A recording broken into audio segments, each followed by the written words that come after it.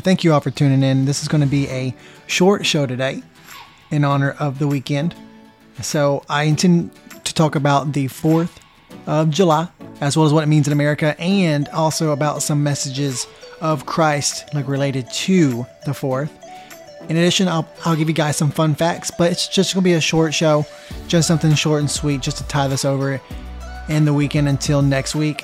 So thanks for tuning in, and let's dive in. Hello, and welcome to The Whitaker Show. This is a show geared towards talking about the many key lessons and takeaways of Christianity with an eye towards apologetics. Thanks for tuning in.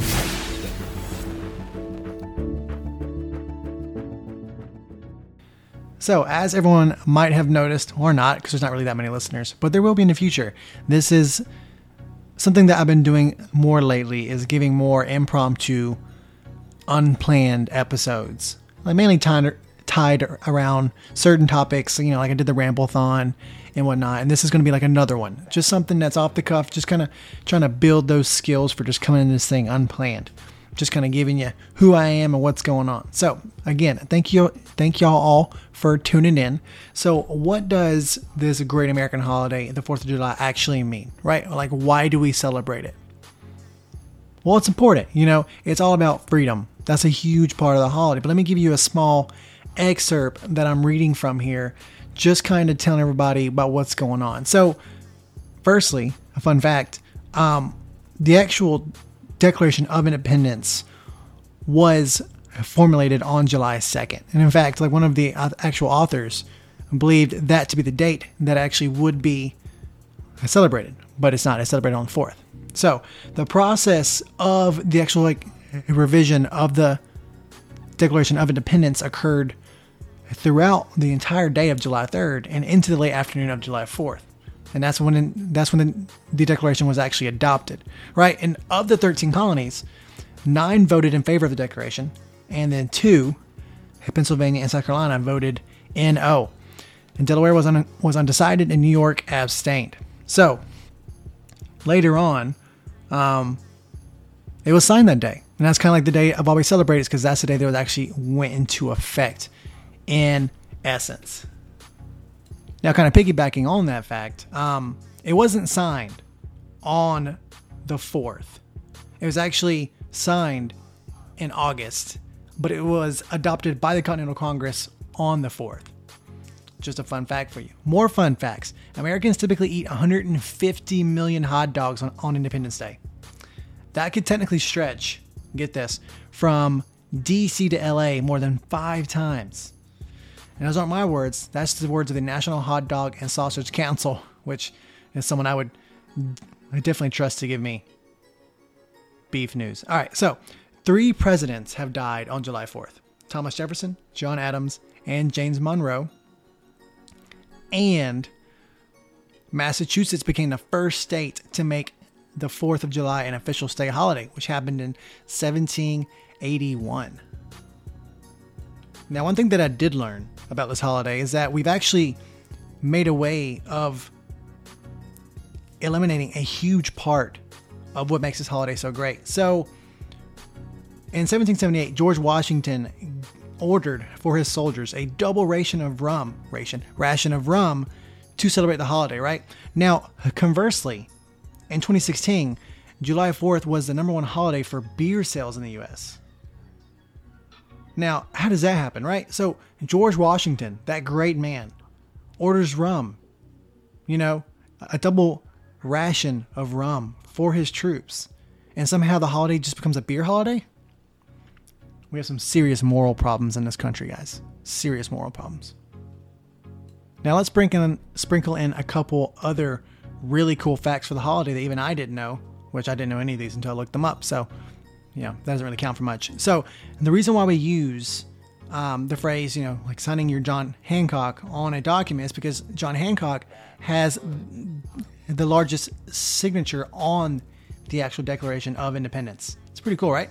That's why. I didn't know that, but now I do because I just read it to you.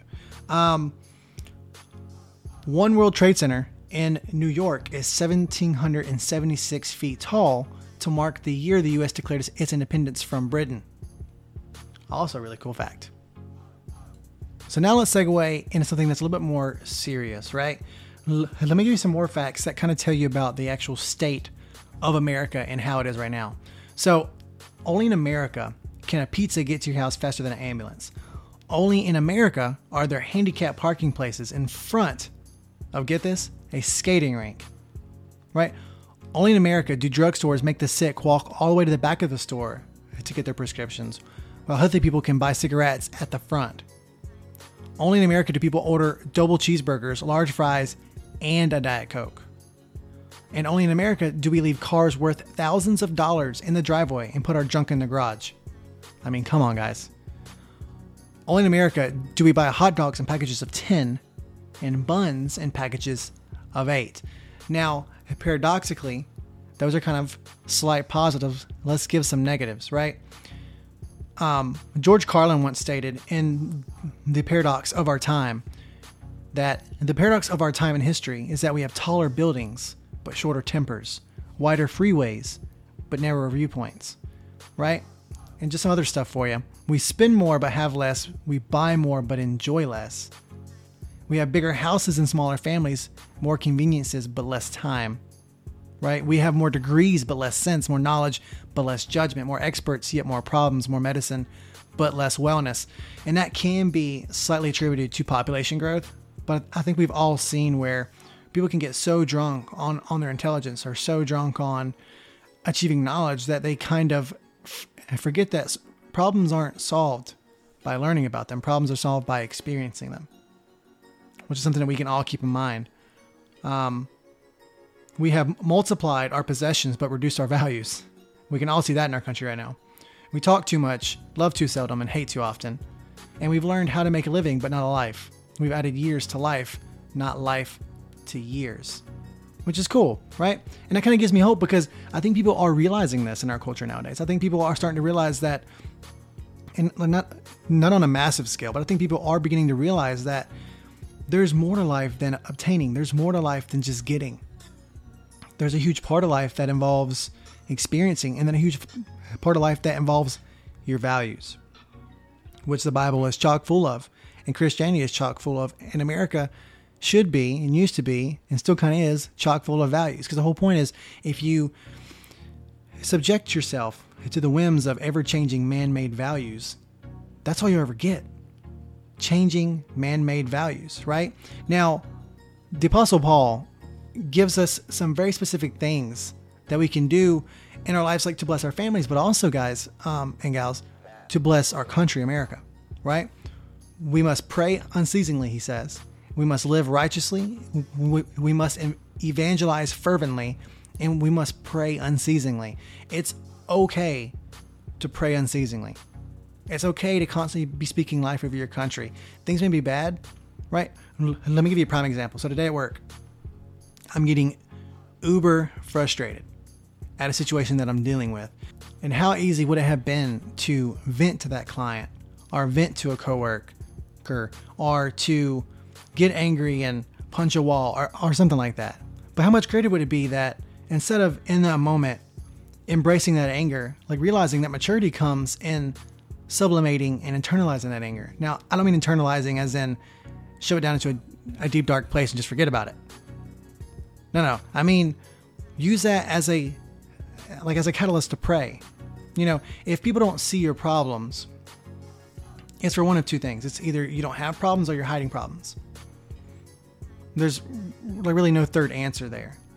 So I'm not saying that it's wrong to hide your problems, but oftentimes I think we could really deal and really help deal with our life by embracing the fact that this anger that I felt, these feelings that I had were ultimately temporary, right? And I have the freedom to choose to embrace them, or have the freedom to choose to sublimate them and use this as a moment to work on my character. And luckily, like, this occurred to me, but it doesn't occur to everybody, and it doesn't occur to me all the time either. So it's inherent in us to experience life and to embrace life, so that we can then go through these things and hopefully each time get a little bit better at being better, right? that would be ultimately the goal in all this, it's okay to experience these negative emotions. It's what you do with them that really ultimately matters. So let me throw some verses at you. 1 Peter 2:16 states, "Live as people who are free, not using your freedom as a cover-up for evil, but living as servants of God." Now, I could keep reading you verses, but that one right there is kind of like the essence of what I feel, well, not the essence, but a large part of the essence of what I feel our founders were thinking about, like when they made these documents that form the basis for what this country is, right? Because it wasn't just about being free. It's free with values. It's not just about telling everybody, oh, just do your own thing. You're totally good to go. It's you come here to be free, yes, but you also come here for values that allow you to be free. Because it's one thing to just say, hey, you guys are free. See, like what that would equal to is piracy, right? Because pirates, I mean, like they're free. They got their own life, but they don't have any values. So don't be a pirate because it's bad and you have values. But ultimately, it's important to realize that your freedom is the ultimate defense that you have against evil. See, because if you've got a messed up value system, or you've got a value system that isn't based on eternal values, such as the value system of Christianity, what you've got is less freedom because you have less wiggle room to really think about your actions and to choose opposite actions, right? Like if someone punches you in the face, you have an option to punch them back in the face or an option to flee. I'm not going to give you a moral case for which is right, because I'd probably punch the person back myself. But I'm just letting you know, you have that option, you have that freedom in America to really choose what you want to do. If you don't like a job, you can leave it. You can pack up and move. Massachusetts to New York, Rhode Island, all the way over to Arizona. You can choose that thing. So Galatians 5:1 says, "Stand fast, therefore, in the liberty by which Christ has made us free, and do not be entangled again with the yoke of bondage." Now, this is powerful. This is very powerful for Americans because it's really easy to judge decisions in the past based on the values of now. Right? To say, man, look at these guys, they did so and so, and then it's fast forward like 100 years and we have different values. We may not even eat real meat anymore in 150 years. Right? So then we look back at all these times, we're like, man, look at these Neanderthals eating meat. Fresh meat, not just like reconstituted space age meat, right? But it's actual meat. Well, that's what they had then, right? So that's what they did. And it doesn't make it right, but it doesn't mean that we judge them based on our values now, right? And in the same thing, as if someone has wronged you, you have the ability to choose to dwell on how they wronged you, or you have the ability to forgive them, right? Because hate, bitterness, holding on to those things is technically being entangled again with the yoke of bondage. Be free, guys. In the spirit of the holiday, be free. Don't let things that happened in the past rule you now, because then you're letting the past dictate your future by affecting your present. Now, Psalms 33:12 states, "Blessed is the nation whose God is the Lord, and the people whom he hath chosen for his own inheritance." Now, that would be all those that are saved. So, America originally chose God, right? And I think we've kind of slipped away from that as time has gone on. But let's just face it, a large part of America is Christian, does believe in Yahweh, Jehovah, as the Lord, does believe in Jesus Christ, the Trinity. And that's great, because we have the word of God here saying that your nation will be blessed. So right now, I'm telling you right now, America is a nation blessed by God. And then in the name of Jesus Christ, I pray that it succeeds and that it grows and that its people turn toward the Lord. Amen. Let me also add in this tiny tidbit. 2 Corinthians 3:17 states, "Now the Lord is the Spirit, and where the Spirit of the Lord is, there is freedom." Our God is literally telling you, I'm not saying that America is Jesus. It's not what I'm telling you. What I'm telling you is, just as what I just mentioned before, choosing God enables freedom, right? And wherever the Spirit gathers, there is freedom. God can set you free. More importantly than America, Jesus Christ can set you free, right? It's not about coming to America and then becoming free. It's about choosing Jesus Christ as your Lord and being free from sin. Like having a redeemer which comes and purifies you and sets you toward him and forgives your sins and really sets you on the right pedestal to get going.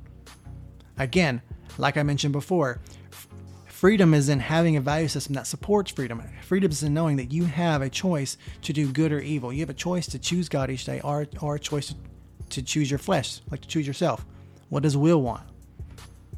God's up there. He's really far away. You know, there are like airplanes up there, lots of clouds, space. You know, if he's really on the earth in our sky, then he's not really too far away. But if he's, you know, God, then he's got to be like super up there in space, like past Saturn and stuff. Like he doesn't care about me. You know, I'm going to make this choice to do this small thing right here. It's just small. It's totally fine. You have the freedom to do that. You can extrapolate all that stuff.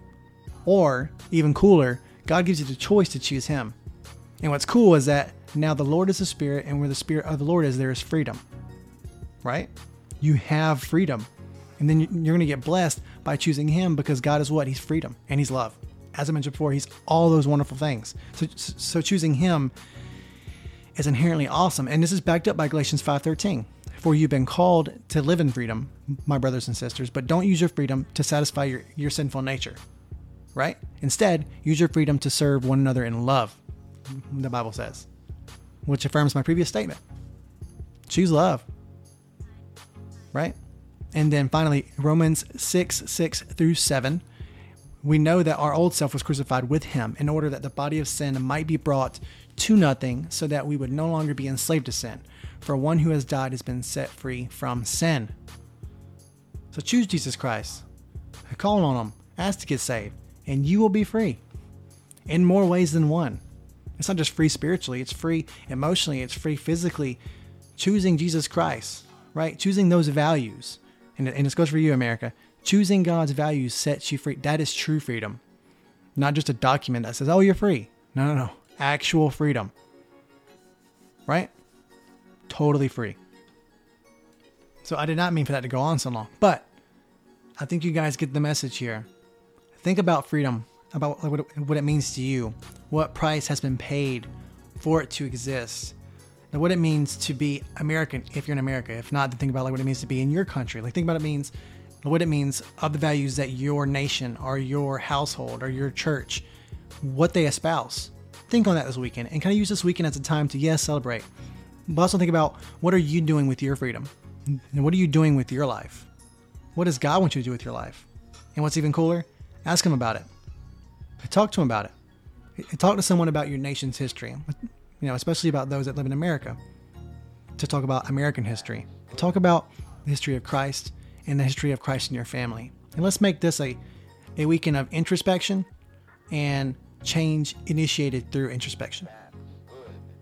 Externalizing your internal truth. No, this is not a yogi program, but that sounds pretty cool, and like it does. Well, look, thanks for tuning in. I really appreciate it. You'll have a great weekend. Stay safe. Don't do anything I wouldn't do. You don't know me, so you don't know what that is, but just know that it means not doing too crazy of stuff. And God bless.